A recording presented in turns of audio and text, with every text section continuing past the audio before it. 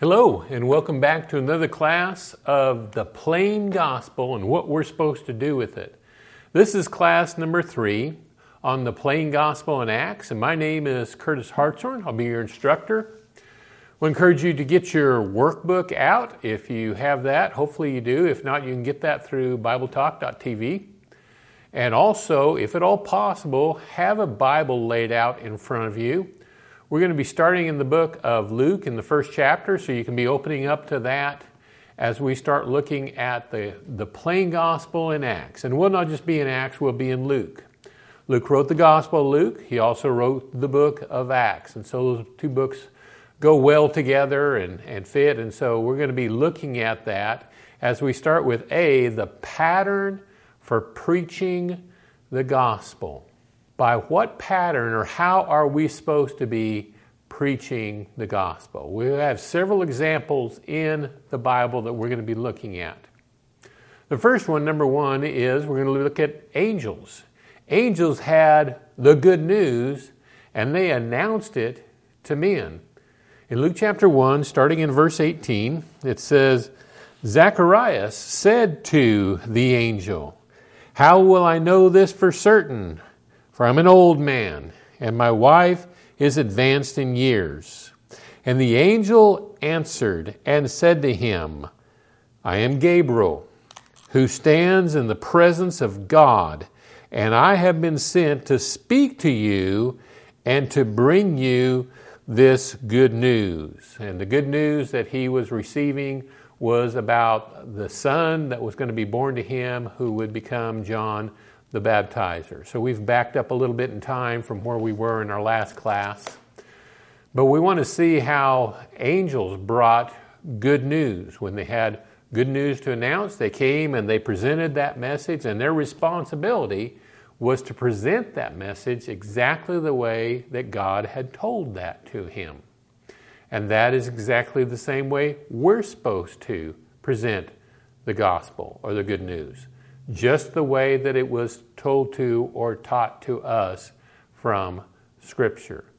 Second point that we see is that Christ our Savior coming to earth to bring salvation to everyone is indeed gospel or good news. In the second chapter of the book of Luke, starting in the 8th verse, we read, "In the same region there were some shepherds staying out in the fields and keeping watch over their flock by night.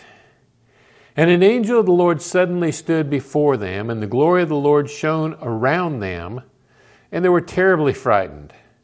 But the angel said to them, 'Do not be afraid, for behold, I bring you good news of great joy, which will be for all the people. For today, in the city of David, there has been born for you a Savior, who is Christ the Lord.'"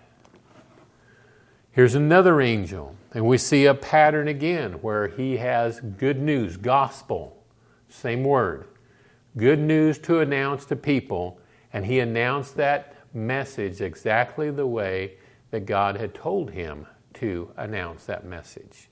He announced the plain gospel. Number 3, the plain gospel is what brings souls into the kingdom.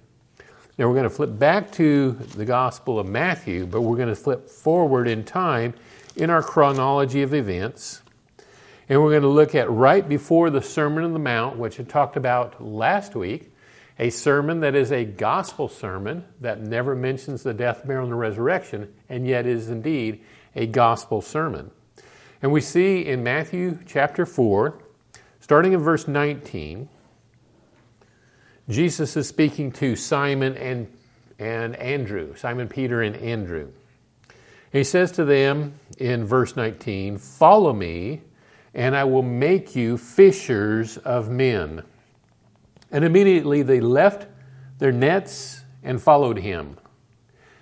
Going on from there, he saw 2 other brothers, James, the son of Zebedee, and John, his brother, in a boat with Zebedee, their father, mending their nets. And he called them, and immediately they left the boat and their father, and they followed him.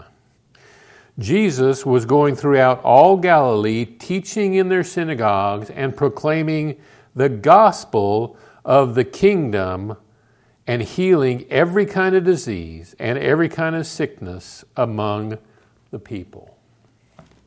So here is Jesus, and he is preaching the gospel. We have the example of the angels. Now we have the example of Jesus himself, and he is going about and preaching the gospel. I was going to share with you one of the things that I've done to prepare for this class is I've printed off every time in the Bible the word gospel or good news is mentioned, and I read these. Usually at night, I read them before I go to bed. It's about 6 pages here of scriptures, and that's helped me to get the overall picture of the gospel.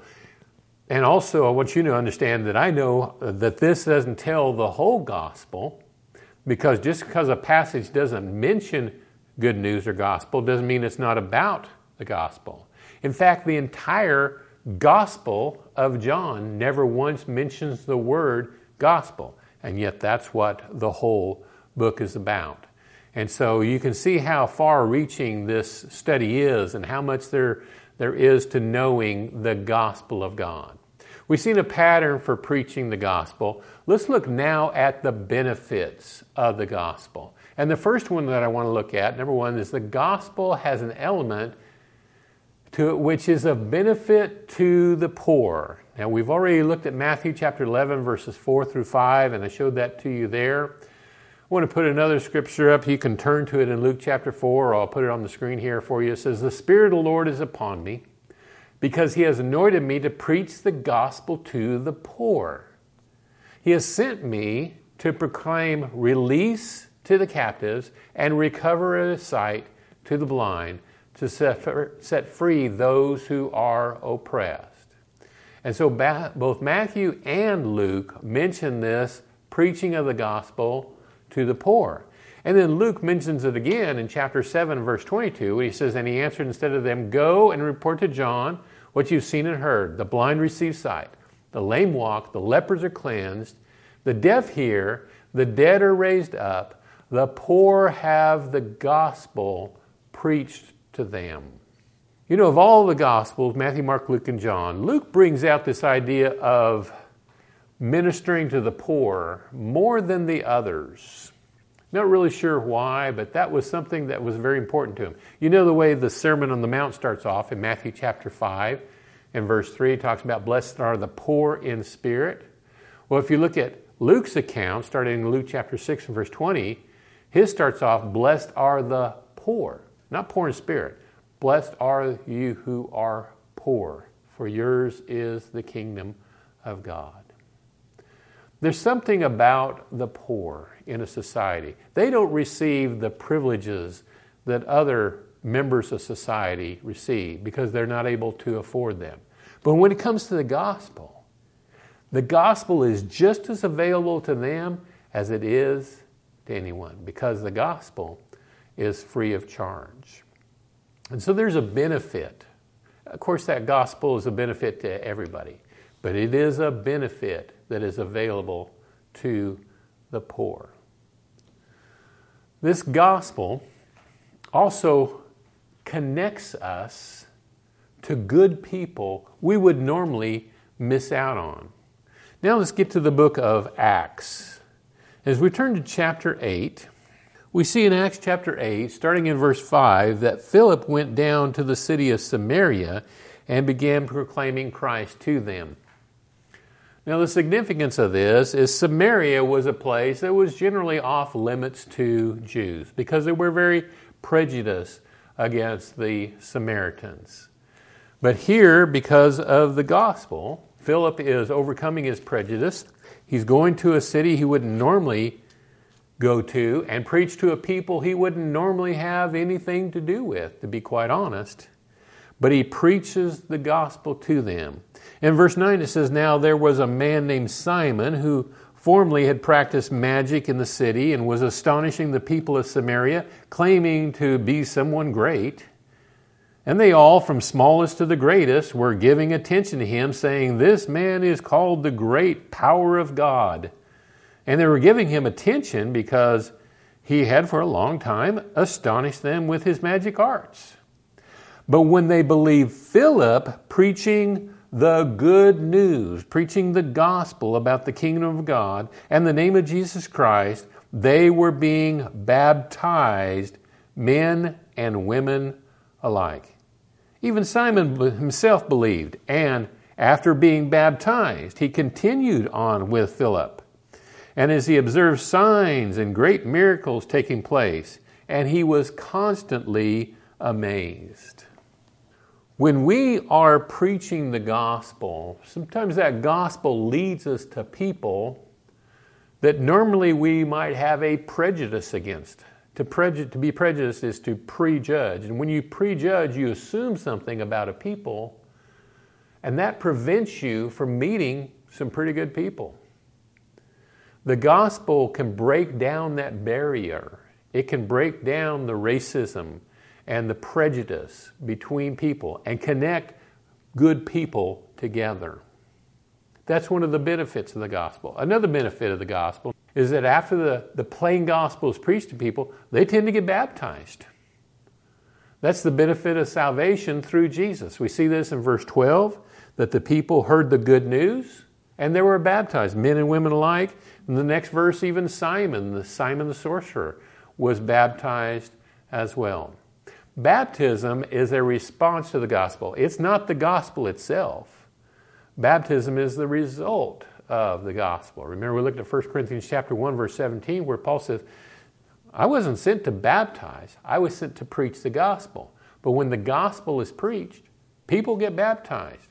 That means in your presentation of the gospel, if that's not the response you're getting, if people are not getting baptized, something is wrong with your gospel message. Because that should be the response. People who believe, they repent of their sins, and they're baptized into Christ. And at that point, they receive salvation. That's the gospel. That's the result of the gospel. The fourth benefit of the gospel is the gospel helps us to turn away from vain worship. In chapter 14 of the book of Acts, and here is where Paul and Barnabas are on a mission, and they have visited a couple of cities on their way up north. They're working their way into the region we know as Galatia. The Galatian letter was written to the churches that we're going to be reading about. He's been to Iconium in the first few verses there, and we'll start in verse 8 as he is at Lystra. It says, at Lystra a man was sitting who had no strength in his feet, lame from his mother's womb, who had never walked. This man was listening to Paul as he spoke, who, when he had fixed his gaze on him and had seen that he had faith to be made well, said with a loud voice, stand upright on your feet. And he leaped up and he began to walk. And when the crowd saw what Paul had done, they raised their voice, saying in the Lycaonian language, the gods have become like men and have come down to us. And they began calling Barnabas Zeus and Paul Hermes, because he was the chief speaker. The priest of Zeus, whose temple was just outside the city, brought oxen and garlands to the gates, and they wanted to offer sacrifice with the crowds. But when the apostles, Barnabas and Paul, heard of it, they tore their robes. They rushed out into the crowd, crying out and saying, men, why are you doing these things? We are all men of the same nature as you, and preach the gospel to you, that you should turn away from these vain things to a living God, who made the heavens and the earth and the sea and all that is in them. In the generations gone by, he permitted all the nations to go on their way. And yet he did not leave himself without witness, in that he did good and gave you rains from heaven and fruitful seasons, satisfying your hearts with food and gladness, even saying these things. It was with difficulty that they restrained the crowds from offering sacrifices to them. So here's Paul and Barnabas, and they're presenting this gospel. They're trying to help people work their way out of these vain things. But as he heals this man who had never walked in his life, and he stands upright and he's walking, they say, oh, the gods are among us. Paul and Barnabas have to go right down in the crowd and say, look, we're men, we're flesh and blood just like you. We're not gods. Serve the one God, the one true living God. And they're pleading with them to leave their vain ways. This is a benefit even today where people worship God vainly. To do something vainly means to waste their time. God can rescue us. The gospel can rescue us from vain worship as it teaches us the truth about how to be saved. The fifth benefit of the gospel, repenting, turning away from vain living, is part of the message of the gospel. I noticed as I was reading through there in chapter 14, verse 16, where it says, in the generations gone by, he permitted all the nations to go their own ways. That reminded me of chapter 17, which sounds very similar in verse 30. It says, therefore, having overlooked the times of ignorance, God is now declaring to men that all people everywhere should repent. To repent is to do a 180. If you're going towards sin, you turn and you go away from that. So repenting, turning away from vain living, that's part of the blessing, part of the benefit of the gospel message. This and so many others we could look at, but there are great benefits of this gospel. Let's look at our last area of study, C, the gospel of the early church. We really want to capture what is this gospel.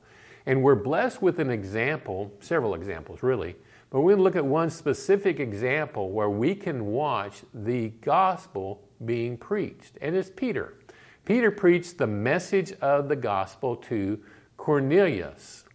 Now we'll stop in chapter 15, turn back to Acts chapter 15, and look with me at verse 7. This is the Council of Jerusalem. And notice what Peter says in verse 7. He says, after there had been much debate, Peter stood up and said to them, brethren, you know that the early days God made a choice among you that by my mouth the Gentiles would hear the word of the gospel and believe.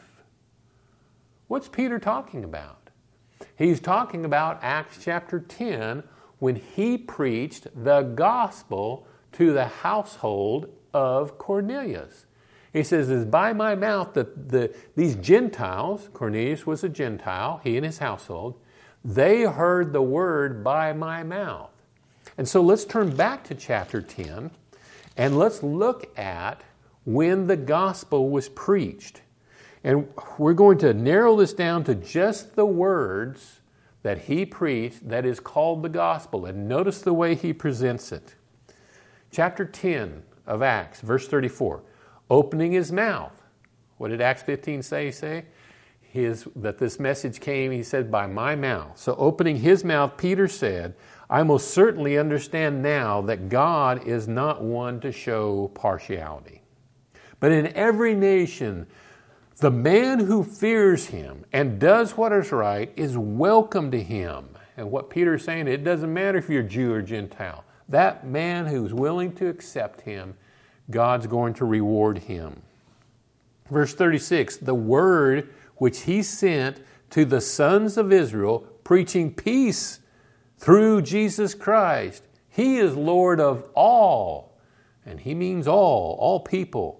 You yourselves know the things which took place through all Judea, starting from Galilee, after the baptism which John proclaimed. You know of Jesus of Nazareth, how God anointed him with the Holy Spirit and with power, and how he went about doing good and healing all who were oppressed by the devil, for God was with him. We are witnesses of all the things he did, both in the land of the Jews and in Jerusalem. They also put him to death by hanging him on a cross. God raised him up on the third day and granted that he become visible, not to all people, but to witnesses who were chosen beforehand by God, that this to us who ate and drank with him after he rose from the dead. And he ordered us to preach to the people and solemnly to testify that this is the one who has been anointed by God as judge of the living and the dead. Of him all the prophets bear witness, that through his name everyone who believes in him receives forgiveness of sins. That's the very words which in Acts chapter 15 verse 7, Peter says, those Gentiles heard the gospel by my lips. We just read the gospel message that was preached that day. This is the gospel of the early church. Now, the second point I want to make about this is this plain gospel needs to be heard so that people can believe. Go back to chapter 15, and we'll start in verse 6 this time. It says, the apostles and the elders came together to look into this matter, and after there had been much debate, Peter stood up and said to them, brethren, you know that in the early days God made a choice among you that by my mouth the Gentiles would hear the word of the gospel and believe. And God, who knows the heart, testifies to them, giving them the Holy Spirit, just as he did to us. A person needs to hear the gospel so they can believe. You can't believe in something that you've never heard about. And so our responsibility, Christians, is to proclaim this gospel, the plain gospel, just exactly the way they did in the first century. We don't need to change it. We don't need to alter it. We just present the gospel. Now, when we do, number 3, the plain gospel is our door by which we receive the saving grace of God and by which we extend that to others as well. Keep going in the book of Acts. Let's go to chapter 20. Acts chapter 20 and verse 22. And now behold, bound by the Spirit, I am on my way to Jerusalem. Now this is Paul talking. Not knowing what will happen to me there, verse 23, except that the Holy Spirit solemnly testifies to me in every city, saying that bonds and afflictions await me. But I do not consider my life of any account as dear to myself, so that I may finish my course and the ministry which I received from the Lord Jesus, to testify solemnly of the gospel of the grace of God. You notice how Paul describes the gospel? This is the gospel of the grace of God. This is the good news of the grace of God. And so the gospel that was preached in the early church, the one that we're patterning ourselves after, was a gospel about grace. There again, if your presentation of the gospel does not include grace, if it doesn't talk about the grace of God, there's something missing in your gospel message. That's part of the message, is God's grace. We need God's grace. There's no way we can ever be right with God just based on our own merits and trying to do perfectly all the time. We've got to have the grace of God. That has to be included in this message. And Paul is saying this is the gospel of grace. Fourth and final point, I want you to know that this plain gospel gives our lives purpose.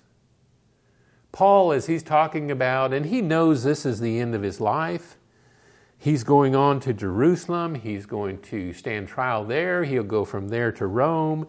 It's close to the end, and he knows that. But he says in verse 24, I do not consider my life of any account as dear to myself, so that I may finish my course and the ministry which I received. He says, my purpose, my sustenance for living is in the gospel. That's where I get my nourishment. That's where I get my purpose in life. It's not in the things of this world. It's in the gospel. I'm telling you, this gospel is powerful. It can change you. It can give you purpose. It can give you the grace of God that you need. But you have to believe it. And we as Christians, we want to make sure we're preaching this gospel exactly the way the Bible says it should be preached. Yeah, thank you so much for being with me as we look at the plain gospel in Acts. We have 7 more classes to go. The next one is going to be on Romans. We're going to talk about Romans obligated to the plain gospel. And so I hope you will stick with it for the series. There's going to be 10 lessons altogether. And just hope that this is going to be an enjoyable and a beneficial series for you. God bless.